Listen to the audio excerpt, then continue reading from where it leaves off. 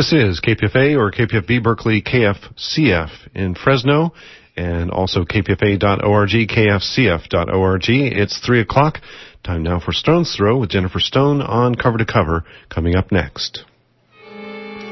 Happy ending, nice and tidy. It's a rule I learned in school. Get your money every Friday. Happy endings are the rule. So divide up those in darkness from the ones who walk in light. Light 'em up, boys, there's your picture. Drop the shadows out of sight. This is Jennifer Stone with Stone's Throw. Today is August the 29th. Yes, dog days. We've come to the end of summer, and here comes fall. I think of all the students coming back and everybody getting ready for school again. What fun for you all.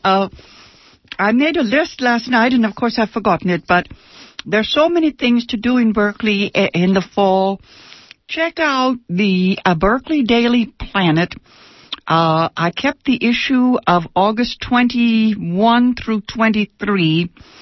It had plethora of information about all the local theaters and bookstores, and especially a lot of freebies, you know. If you're new in town, in Berkeley, you need a list of all these wonderful esoteric things to do and see. You know, all the art and culture. Yes, who's the fascist who said, when I hear the word culture, I get my gun? I'd like a little culture. It's been a while, you know. Anyway, thank you for your kind notes. It is always good to have something in the mail when I get here. Last week I asked the listeners what they thought my youngest son would like for his 45th birthday. And by golly, the funniest suggestion I got is from Lois. She says, "Dear Jennifer, I think your son would be overjoyed to receive your latest book for his birthday gift." And then she goes on to say some other things. I tell you, folks, I guess, well, I just wonder, maybe I'm not coming through loud and clear. I don't know whether my children actually read me. Actually, they do, but they know better than to argue. I think I'll send a little card to Peter, and perhaps he will then ask me what I'm writing. That's a fascinating thought. Anyway, I have the quote of the week. I decided that I need to have that every week. I'm going to put it in calligraphy. I'm going to make a collection, yes, 52 quotes for the next year. This week, it was something I heard on NPR.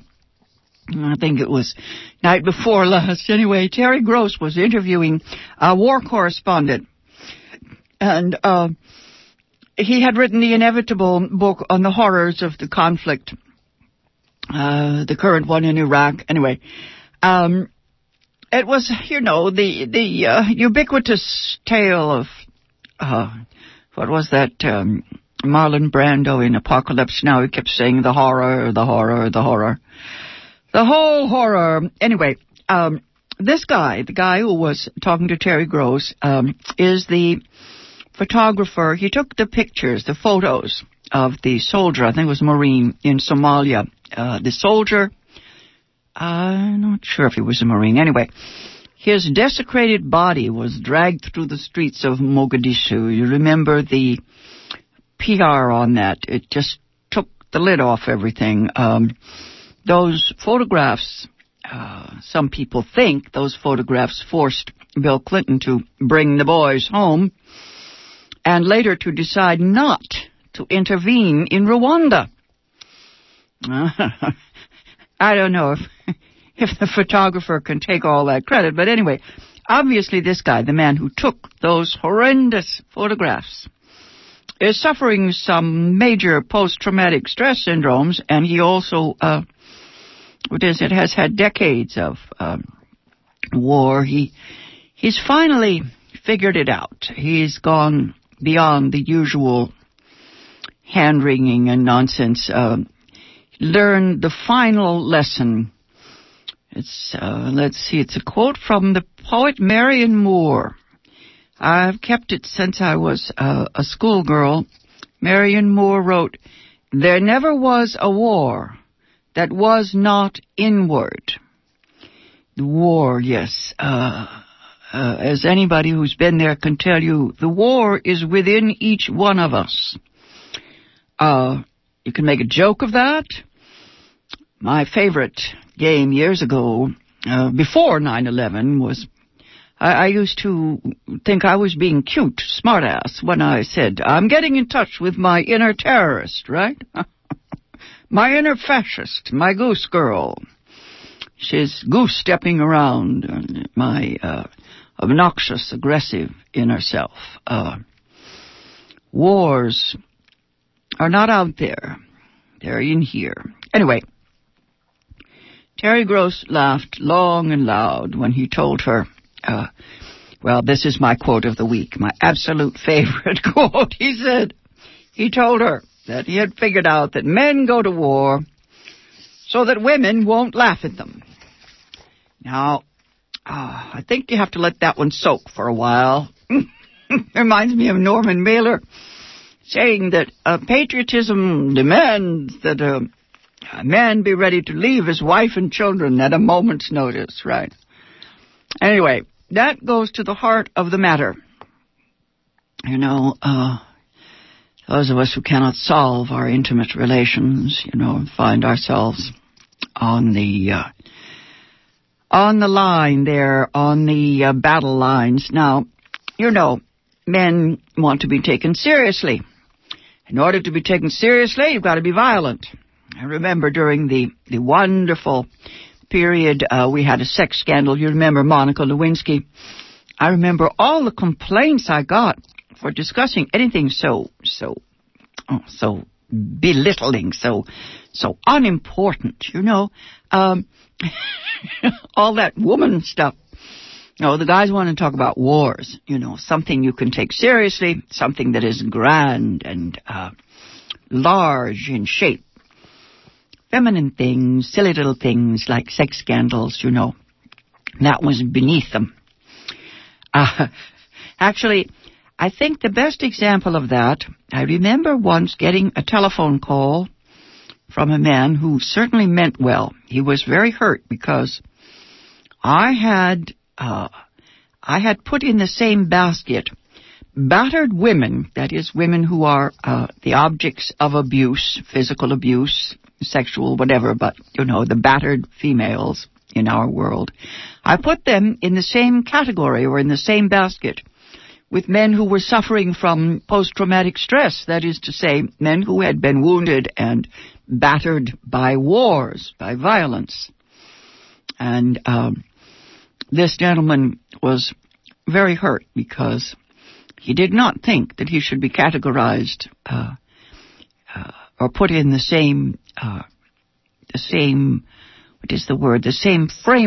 frame of reference as a battered woman. It hurt his pride. Anyway, I was thinking the other day about men and violence, a subject that we have not exhausted yet, and I was watching Norman Mailer explaining all of this stuff at length on C-SPAN, and he says that in his case, it all stemmed from his being short. I guess that's the Napoleon syndrome. Gertrude Stein is always writing about that. She wrote a poem about Picasso, yes. Would he like it? Would he like it? Would he like it if I told him? She wrote. Anyway, Norman Mailer says that as a boy, he had to fight the bullies and so on, So he became a boxer, and reminds me of my dad, who was also short, but he was barrel-chested. And, they develop good offense. That's the best defense, Anyway, what we're talking about here, or what I'm trying to talk about, is manhood. Always it comes down to manhood. George W. Bush has some problems with manhood. Now, he has a primordial struggle with his dad. You remember the other one, Bush 41, George Herbert Bush. Now, Dad declared that America had kicked the Vietnam Syndrome. That was back after the first Gulf War. I remember, first time I heard that, I went through the roof. I was watching CNN back in New York, and George Herbert Bush said that we'd kicked the Vietnam Syndrome. That was all in the past. It was all over with now because, what was the line? Make America a man again, invade abroad. That's the way the women against ladies put it, or ladies against women. It was a comic troupe. They said, yes, make America a man again, invade abroad. Anyway, Bush Sr. was back in the saddle, boys, George W., I guess, is competing with his dad. He has to top his dad's act, and of course he said that he was avenging Saddam Hussein's effort to have his dad assassinated. Who knows? It's all in The Brothers Karamazov.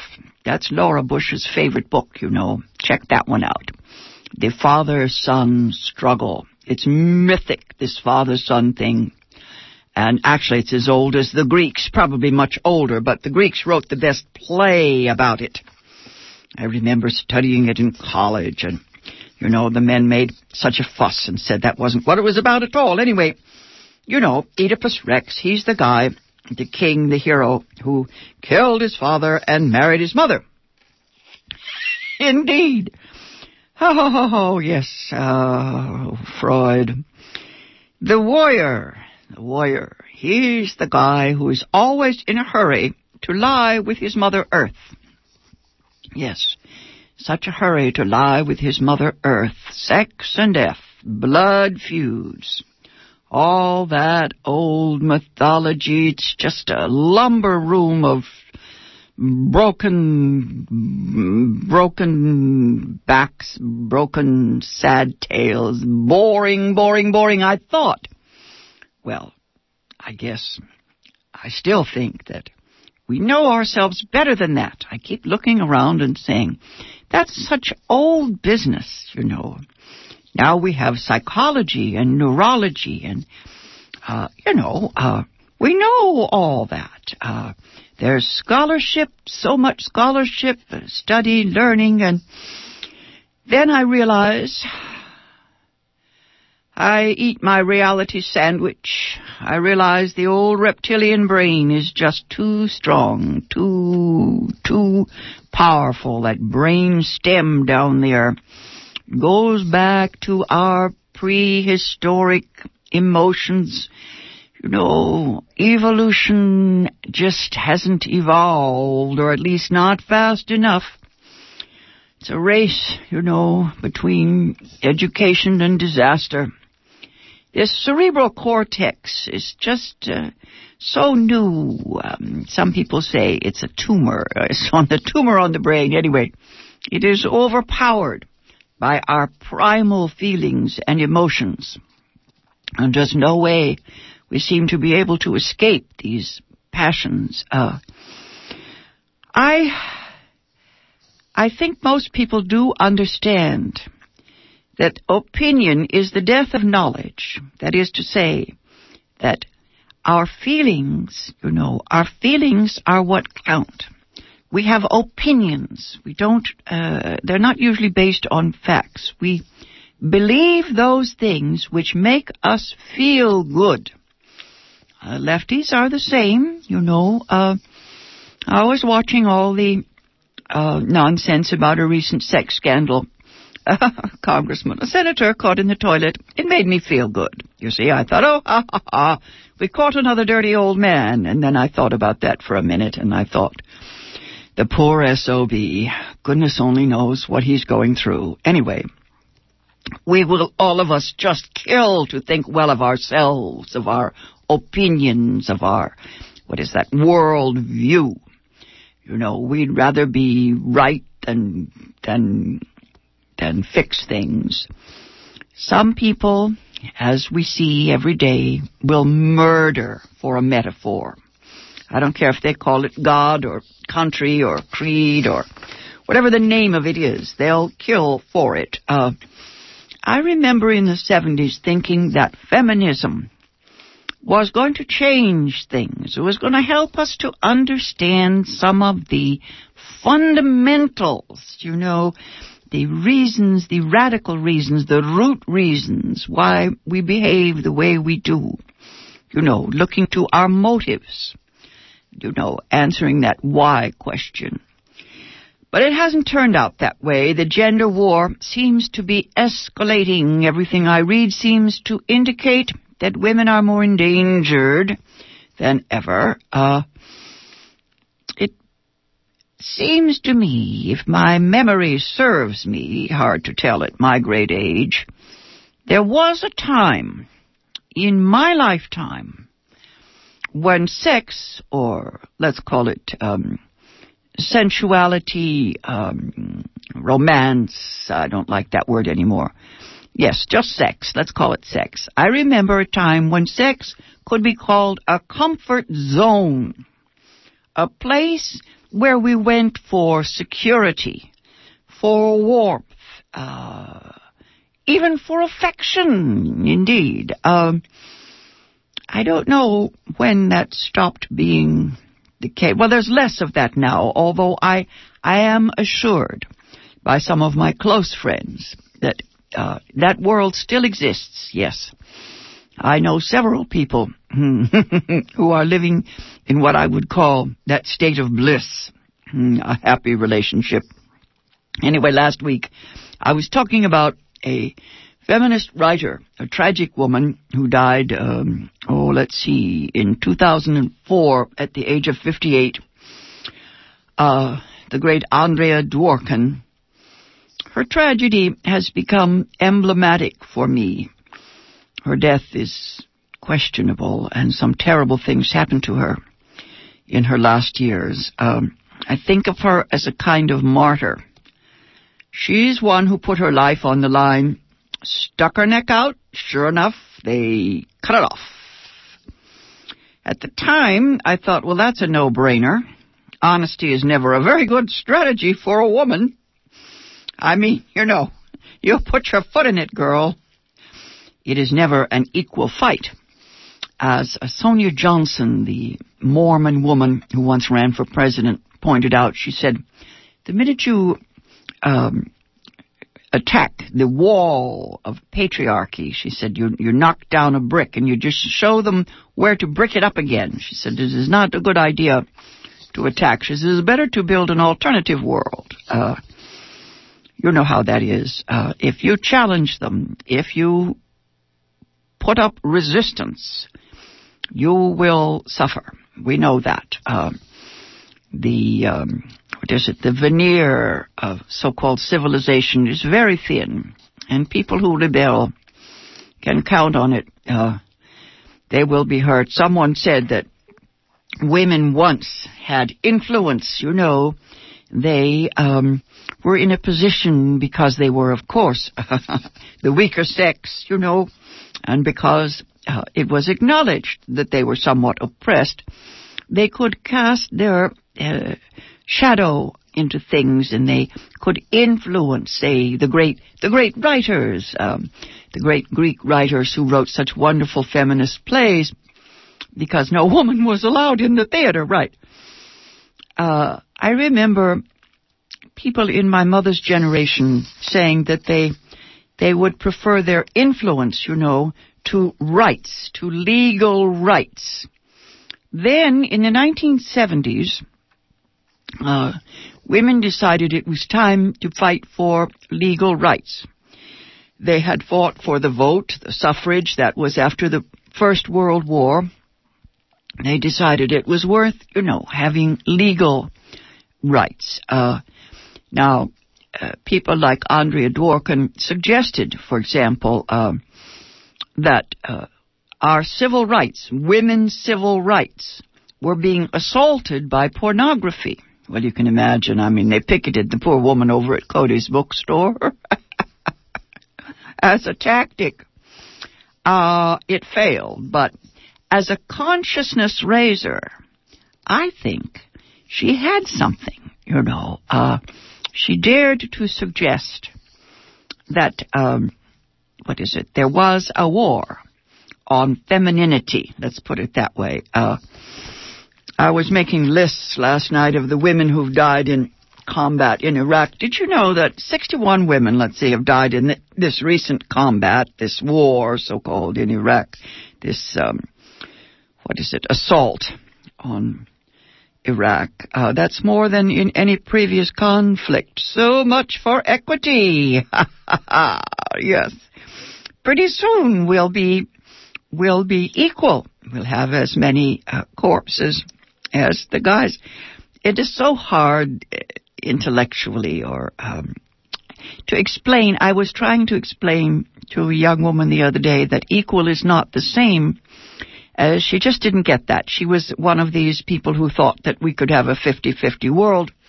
And I was trying to explain that while half the race is still responsible for reproducing the whole race, equity has to take a different shape. The childbearing half of the race has to be given, my father would have called it a handicap. Yes, play easy to the girls, give them a break, you see.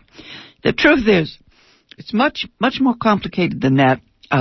In my world, in my feminist utopia, for every child, a woman would get another wage. That is to say, if you are a mother with one child, you get double the standard wage in order to support that child.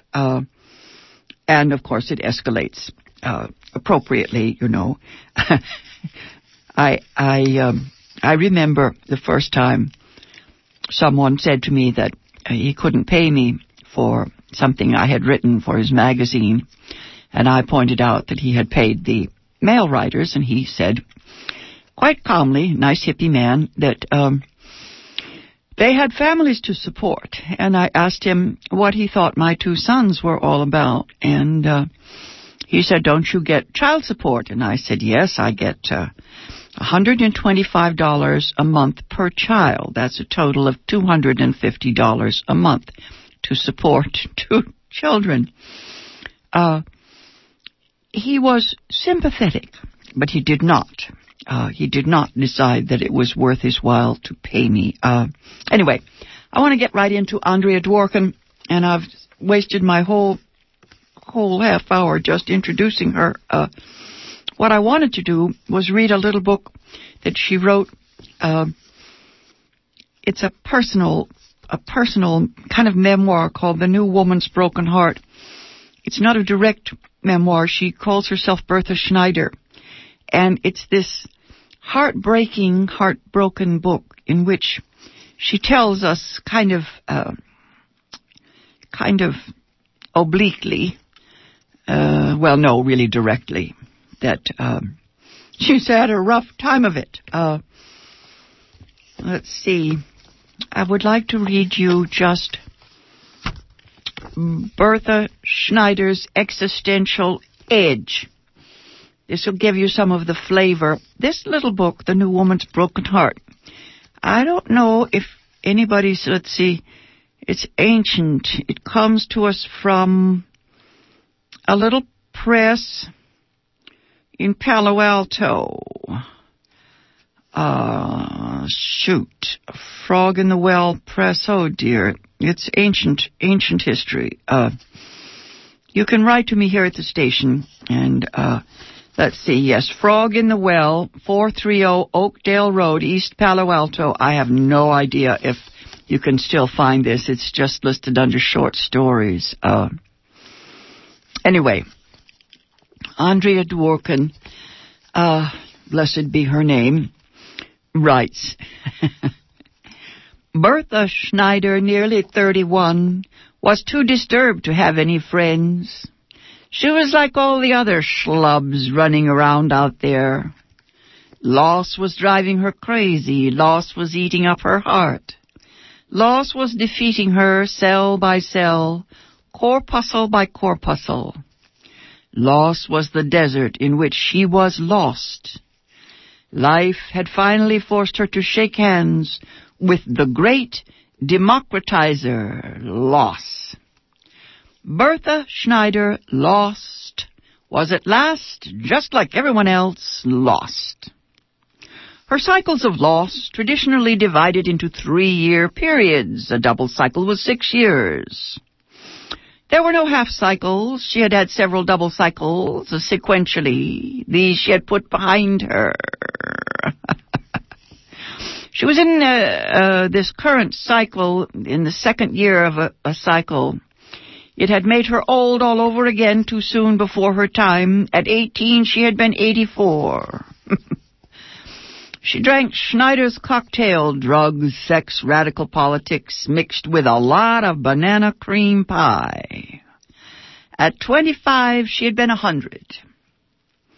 Marriage, the good old-fashioned kind, you know, with beatings and cleaning interspersed with the 3.5-minute F, had done that. 27, 28, and 29 were her golden years. She was just a normal age, regular, the past sometimes welling up and breaking like blisters. One wipes up the ooze and goes on, reading books, watching television, taking walks. And, yes, she lists the names she was called. I can't read those on the air. Anyway, she was not once raped or beaten in those years.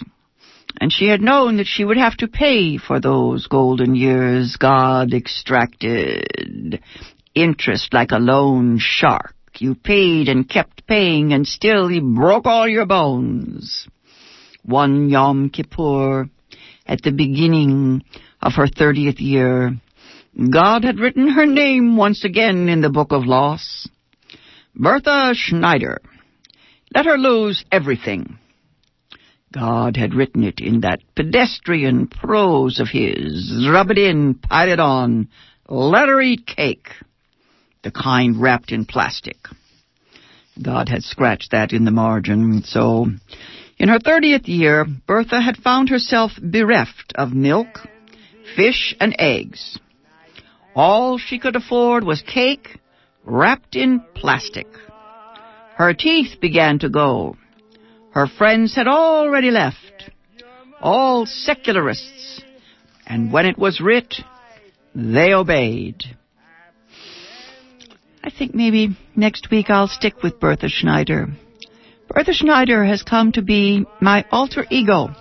I think it's because Andrea Dworkin has left us. She has died, and no one can speak for her anymore. She was a woman who did not compromise. She spoke truth to power. This has been Jennifer Stone. I'll be back on the air Thursday morning at 8:20. Till then, go easy. If you can't go easy, go as easy as you can.